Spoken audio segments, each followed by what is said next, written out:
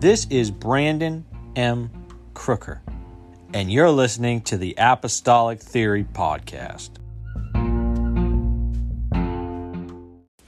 We have a very special guest with us on this episode of Apostolic Theory. I'm very excited. An exceptional brother and an incredible minister. Again, very excited. Got Brother Pursell with us. Would you just introduce yourself to our listeners? Yes, sir. My name is Neil Pursell. I've been a full-time evangelist for the last 5 years. We base out of New Life in Terre Haute, Indiana. My pastor is Jeffrey Harpole. My wife and I and our 2 children are full-time in our camper and just kind of go wherever the Lord leads us. Praise God. That's exciting. We're actually getting ready to move into a camper ourselves. So we're selling the house and just seeing where the Lord leads. It's nerve-wracking, but exciting at the same time. I understand, brother. When you're in the will of God, though, there's a peace that comes with it. So tremendous.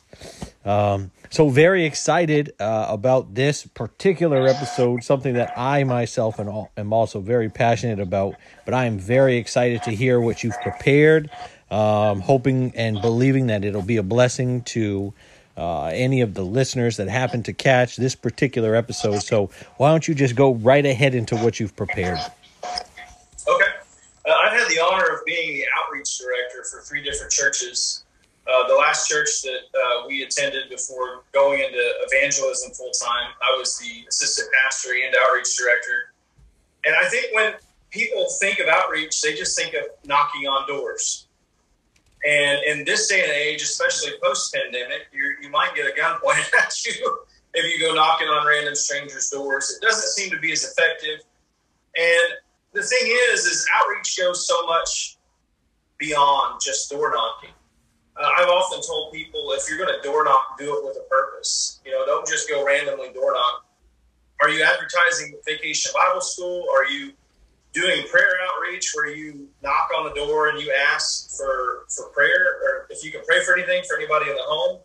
I've seen that be very effective. There was an instance when I was 17, I believe. We were helping with a church that we were doing a sectional youth rally with. We got there early to outreach in the community. We knocked on the door of a home of this woman who was living there. Her son was about 21, I believe, and he was dying. He needed kidneys, and he was so far on the list, they told him he probably would not live to receive them. We prayed for him. We prayed for her. He came to the service that night. God filled him with the Holy Ghost. All of a sudden, within 3 weeks, he had kidneys that had been donated and had a transplant, survived it, and went on to become that church's van minister. Another instance, we had a church outreach for prayer. There was a man who was very standoffish, if you will. He was very cynical. He worked for a limestone mill and had a large piece of limestone dropped on his foot. It crushed it. It was in a cast. And so when the question was asked, is there anything we can pray for? He said, yeah, you can pray for my foot if you think it'll help. And so they prayed for him, and God instantly healed his foot. Needless to say, he was in church. He and his wife and his children were saved. He went on to become a minister and pastor a church himself. So I've seen that sort of outreach be effective. But the thing is outreach should be part of our everyday lives. I told the church that I was with, as an outreach director, I said, my job as an outreach director really is to put myself out of a job. If the church is being the church, we don't really need an outreach director because everybody is witnessing to the people within their circles. I mean, you know people that I will never meet, and I know people you'll never meet. And the thing is that is so true within each local congregation. The pastor can't reach all the people you know. The ministry team can't reach all of the people you know. Even the outreach team can't reach all the people you know. But you, as an individual, have the power to make a difference in your circle of people. And we hear scriptures like, go into the highways and the hedges and compel them to come. And, that's that's a pretty strong word. That goes beyond persuading. That goes beyond suggesting. It's do everything you can to get them to come. Right. And I think that if we can get our mentality focused on in that avenue, but something that the Lord gave me recently, I've actually been preaching it at a few churches that I've been to recently.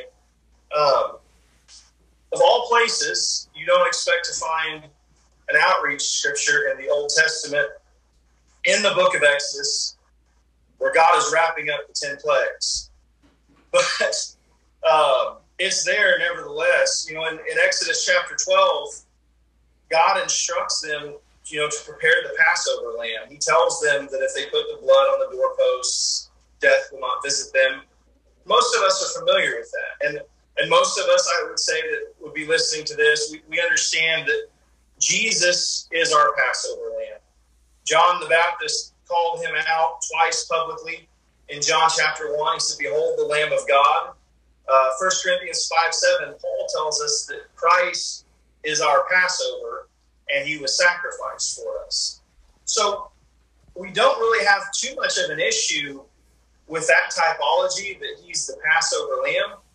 But I think that if he is truly our Passover lamb, which he is, Scripture makes that very clear, there's a portion of Exodus 12 where God says to Moses, "Speak you unto all the congregation of Israel, saying, in the 10th day of this month, they shall take to them every man a lamb, according to the house of their fathers, a lamb for a house." And then he says this in verse 4, "And if the household be too little for the lamb, let him and his neighbor next unto his house take it according to the number of souls." And so when I saw that, it just is one of those verses you read Scripture 100 times, and then one day on the 101st time it just jumps out at you. Right. And this was one of those scriptures, because I began to think about in 1 Kings, when Solomon is praying over the temple and dedicating the temple. In 1 Kings 8:27, he says, "But will God indeed dwell on the earth? Behold, the heaven and heaven of heavens cannot contain thee. How much less this house that I have built?" And then in Isaiah 66:1, the Lord himself declares, "The heaven is my throne, the earth is my footstool. Where is the house that you build unto me? And where is the place of my rest?" And so Scripture is very clear that there is no house that can contain God. He's too big. There's no church that can contain him. And so by that logic, when you apply Exodus 12 and verse 4, if the household be too little, or in other words, if the lamb be too big for the house, then you're supposed to share it with your neighbor. And so if Christ is our Passover lamb, and we've established that, we have Scripture to back that up, then God's commanding us to share him with our neighbor, because our houses can't contain him, our churches can't contain him. There's no football stadium, even though we can get almost 40,000 young people for a youth congress, there's no football stadium that can contain him. And so he says, share the lamb with your neighbor. And as we see when he's addressing the crowd that asks, what are the greatest commandments? And he tells them, you're supposed to love the Lord with everything within you, and then love your neighbor as yourself. We know from that scripture, our neighbor is anybody we come in contact with. It's not just who we live next to. It's not just who is in our neighborhood. And so when we look at that, what he's really telling the church is every single member of the church should be involved in soul winning. Every single member of the church should be involved in outreach. Our lives should be reaching out to others. And I know that some of this may seem cliche, and some of us may have heard this before, but traveling the country for the last 5 years, we've been through a lot of states multiple times. We've seen God do some mighty things, but the fact is we've never been with part of a church or with a church that everyone in the church is outreaching. Everyone in the church is soul winning, teaching Bible studies, being a witness. And if we can ever grasp the understanding that he's too big for our house, and that we're obligated to share him with our neighbor, I think that could turn the church upside down. Because one pastor, one ministry team, one outreach director, that's not enough to save a city or save a county or an area. It's going to take an entire congregation being about the Father's business and trying to reach these lost souls.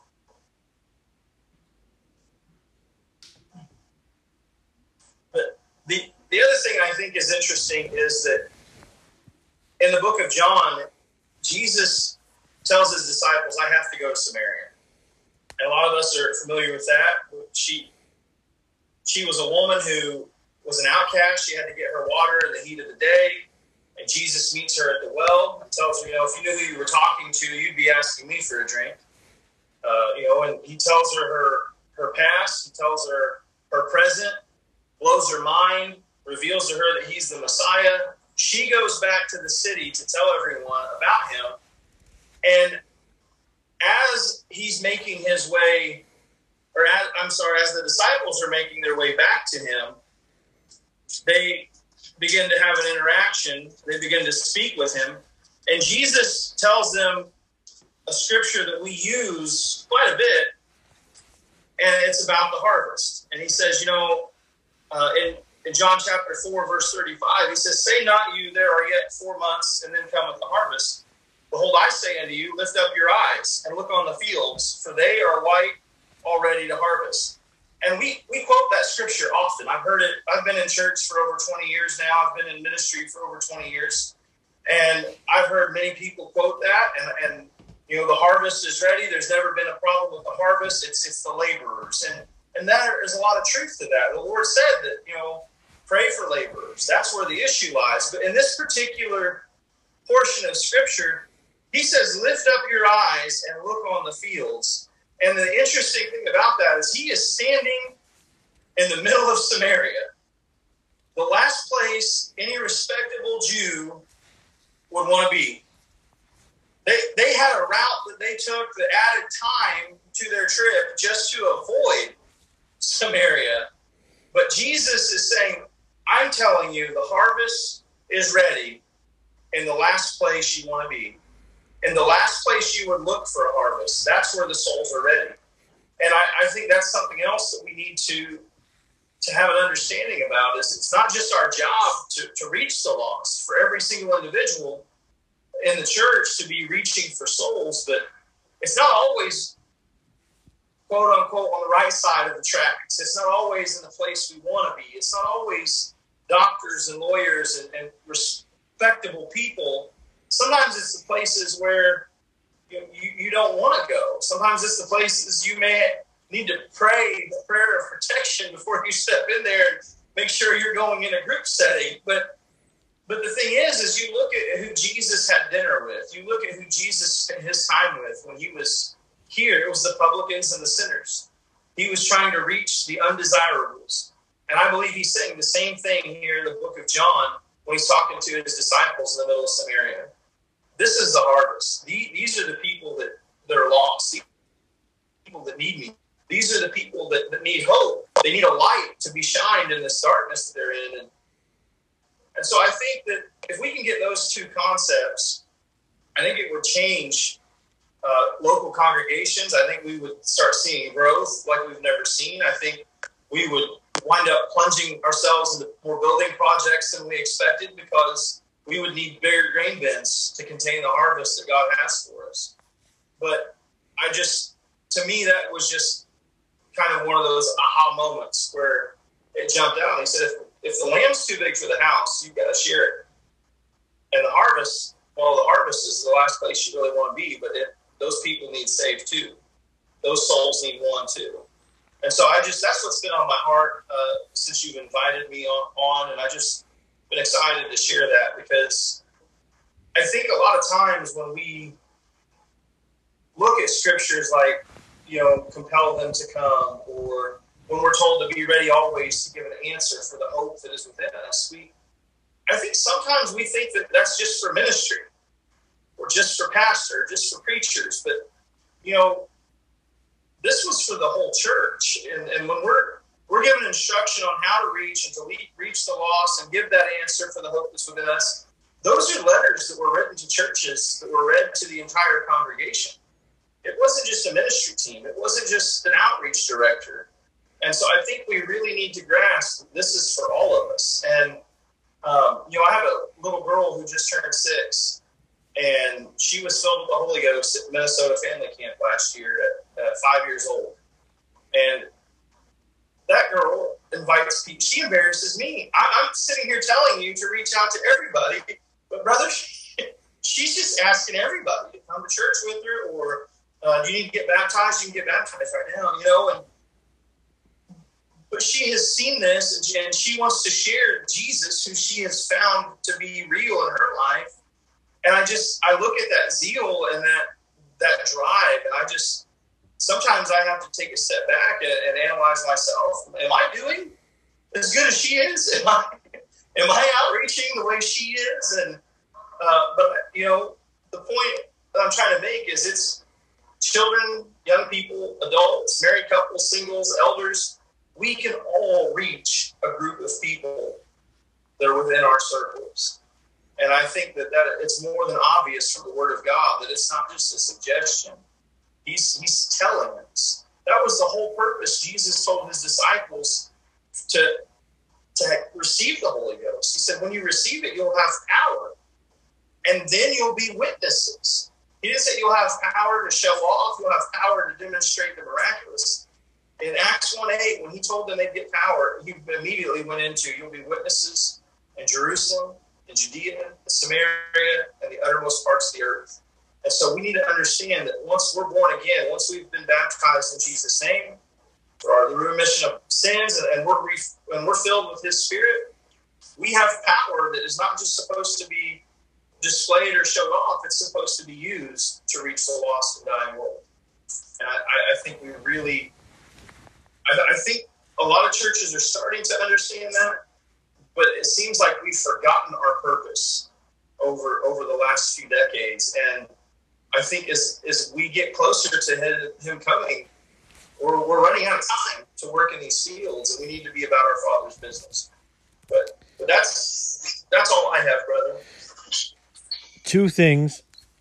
First, thing comes to mind, and I mean, you could correct me if I'm wrong. Jesus, there were several times when Jesus healed people. First, for instance, would be the demoniac of Gadara. And he wanted to go with Jesus, but he told him to go home. He told him to go home and be a witness to what God had done in his life. Right. And you look at the life that this man lived in the tombstones, crying out at night and cutting himself, and no man could bind him. And, he's delivered from a legion of devils, thousands of devils, and it seems like the town was more concerned about their livestock than they were about, this man who's a part of their community. It's incredible. And I don't ever want to get to a place where I'm more concerned about my things and mine than I am about the incredible, miraculous things that God is doing. And then I take up your bed and walk. The lame man at the well who was laying on the bed, and Jesus told him to pick up his bed, and that bed was his witness of the miraculous in his life. And so he would witness, and people would see, because people knew that he was the guy that couldn't get to the pool of Bethesda. Other people would go get their miracle, and they'd walk over him, and then you another part that I'm thinking about that comes to mind is, the lame man by the gate, beautiful. When the disciples come by and see him, Jesus must have walked by that same gate how many times? And didn't heal him, didn't as far as I know, didn't talk to him, but, he's just begging for alms. And they said, silver and gold have I none, but such as I have, give I to thee. Right. In the name of Jesus Christ of Nazareth, rise up and walk. So he's just expecting something natural. He's expecting, just maybe a couple of coins. Mm-hmm. and in that moment, his life is transformed because somebody turned aside from their course to address a need. Right. And it's like you said, when Jesus said, we've got to go to Samaria, he deviated from the original plan that the disciples had expected to reach one person who would in turn be a witness and prepare a way for when they came back to Samaria again. Mm-hmm. But so often we the culture that we live in, it's just, we have so much trouble inconveniencing ourselves, if you will, with the needs and the lives of other people. You look at the the New Testament church in the Bible. They sold everything. They gave everything. They had all things in common because they all cared about the same thing, serving God. Right. And because they cared about that, that's why they turned the known world upside down. These are the ones that turn the world upside down. Why? Well, because they saw a bigger picture. They had this perspective that was way different, than what we see a lot of the church have today, where it's my little area, it's my house, my vehicle. I don't want to be inconvenienced. I want to go to church on Wednesday and Sunday morning and occasionally Sunday night, but I just want to by my standards, by my will, by my desires. Right. And you put that into perspective of the eternal, and we are so far away from the mark. It's scary. Yeah. Well, and you look at Jesus in John chapter 9, sometimes I think we forget that the Bible wasn't written in chapters and verses. It's a very convenient memorizing tool, but it wasn't written that way originally. But in verse 9, or verse 1 of chapter 9, it says, as Jesus passed by, he saw a man which was blind from his birth. And then that's where his disciples say, who sinned, him or his parents? Jesus said, nobody sinned. This is so that the works of God should be made manifest in him. And he goes on to say, I must work the works of him that sent me while it's day. The night's coming when no man can work.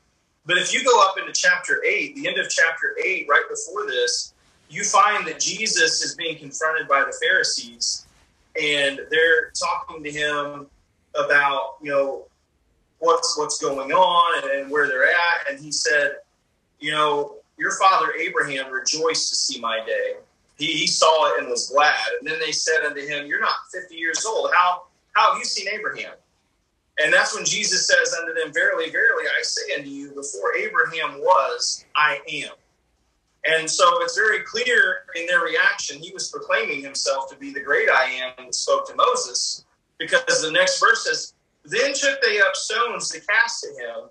But Jesus hid himself and went out of the temple, going through the midst of them, and so passed by.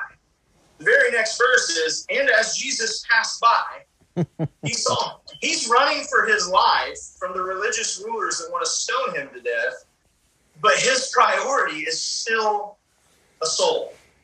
I think there was something within him that things had been put into play. He had really upset the religious leaders. He knew that it was going to end at Calvary. He knew that today wasn't going to be his day, but at the same time, he was still flesh, and he had to get out of there, because if they would have stoned him, they would have killed him.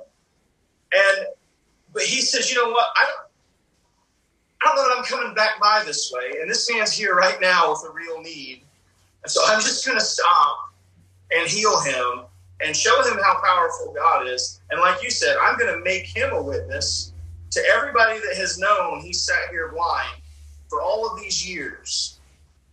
And so his priority as he was passing and running for his life is, oh, there's a soul.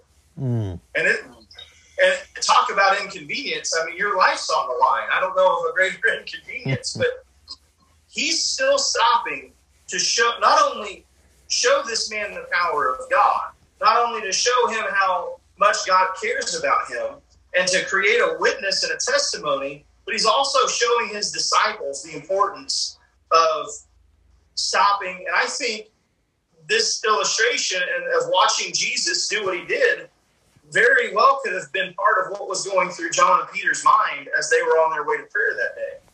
Because they had already seen their master go out of he was running for his life, Pete. Surely we can stop on our way to prayer. I mean, and I think that could have been a very real thought that went through their minds because of the example Jesus set. Yeah, absolutely. And we've got to be willing to invest ourselves, our finances, our vehicles, sometimes even our homes. Right. It's one thing, you have somebody at your church that's been at your church for 20 years and you're best friends and you do anything for them. That's one thing. But would you be willing to do the same thing for them for somebody you don't know? Right. We are entering some tumultuous times, some dangerous times. There's turmoil, there's unrest, there's discord, there's so much. We're in the end times. There's just so much going on, and we're so consumed by the darkness that we forget we are supposed to be the light. That's right. The Holy Spirit in us is the light. The same light that shined down on the Apostle Paul when he was Saul, the same light that pierces the darkness, and the light in the darkness comprehended it not. It's the same light. And we carry it around, we bear it, and we ought to be willing to share it with the world. And you could say, well, I'll put my family at risk, or I'll put my finances at risk, or what if they steal something from me? And that's material. Right. That's natural. And instead of, and I'll probably get a lot of flack. People are going to listen to this episode and say, that guy's crazy. I'm never listening to his episodes again. But here's the deal. We spend all this time, tending to our own needs and our own families, as we should. But we neglect probably our greatest call. And, that's the call of outreach. That's the call of lifestyle evangelism. That's the call of seeing somebody in need and offering a hand. Right. Somebody doesn't have transportation to church. You guys don't have a bus ministry. Pick them up in your car. That's a commitment. Absolutely. That's a commitment. That's an inconvenience, but that's a soul. Absolutely. You've got an abundance of food in your cupboards. Donate some to a food cupboard. Donate some to a local, a homeless shelter. Just do anything. There's just so many different things that we could do. And you've got people that aren't even Christian that are doing more for their communities than we are. And that's a shame. Yes. That's a shame. It is. I agree. Well, I want to preface this by saying I did not grow up in church. So I know a little bit more about the insides of taverns and bars than I should. But I told my wife recently, I said, it's a shame that the Bible calls us, like you said, the light, but Jesus also said we're the salt of the earth. And a lot of people look at that as, the salt has preservation properties and rightly so. But the thing that the taverns have figured out is if we put out salty snacks like the pretzels and peanuts, people are going to get thirsty, and then they're going to buy our drinks. I told my wife, I said, if we as the salt of the earth aren't making people thirsty for Jesus, then we're doing something wrong. Wow. We should be, when we have an interaction with somebody, they should want to know about how can you have peace while your life is falling apart? How can you have joy when you're in the middle of the biggest mess you've ever been in?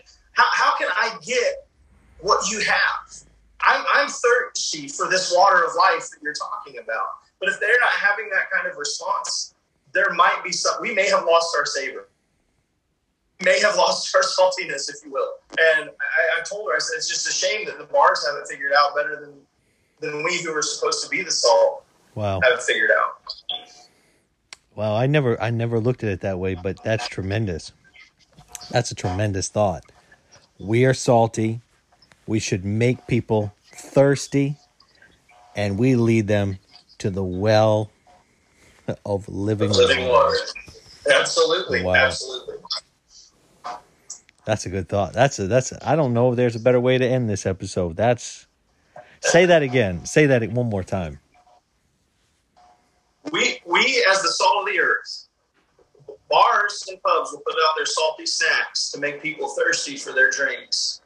But if we're the salt of the earth, and when we interact with people, if they're not thirsty for the Jesus that we have, the well of living water, then we've lost our savor. We've lost our saltiness. They should be thirsty for Jesus every time they have an interaction with us. Amen. As we close out this episode, what is one thing you want the listeners to walk away from this episode with? I think the thing I would desire the most is for them to walk away with an understanding of, if they have been born again of water and spirit, then they have been given the power to be witnesses, and that is for them. They have been called, no matter what position or office they hold in the church. They, as an individual, have been called to be a soul winner. Amen. Thank you, brother. I appreciate you joining us on Apostolic Theory. It's been a tremendous blessing. I am taking some notes, so I might preach this next Sunday. I'm gonna steal Preach it, brother. Preach it. Thank you again, sir. I appreciate you. Thank you for having me. God bless. This podcast is made possible because of listeners like you who are willing to bridge the gap. We now have a sponsorship program on our Anchor website in which you can become a monthly sponsor of $1, $5, or $10 a month. Follow us on Instagram, Twitter, or Facebook.